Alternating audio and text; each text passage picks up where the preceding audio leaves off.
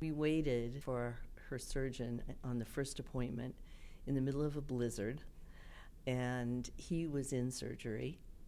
We came in from Framingham and we waited in his office, and our thoughts were, at that point, out of our control, I think. We didn't have anything other than making our plans and going ahead. And after waiting for about 6 hours, Dr. Mathieson came up, and he was just amazing. He gave us all the time in the world.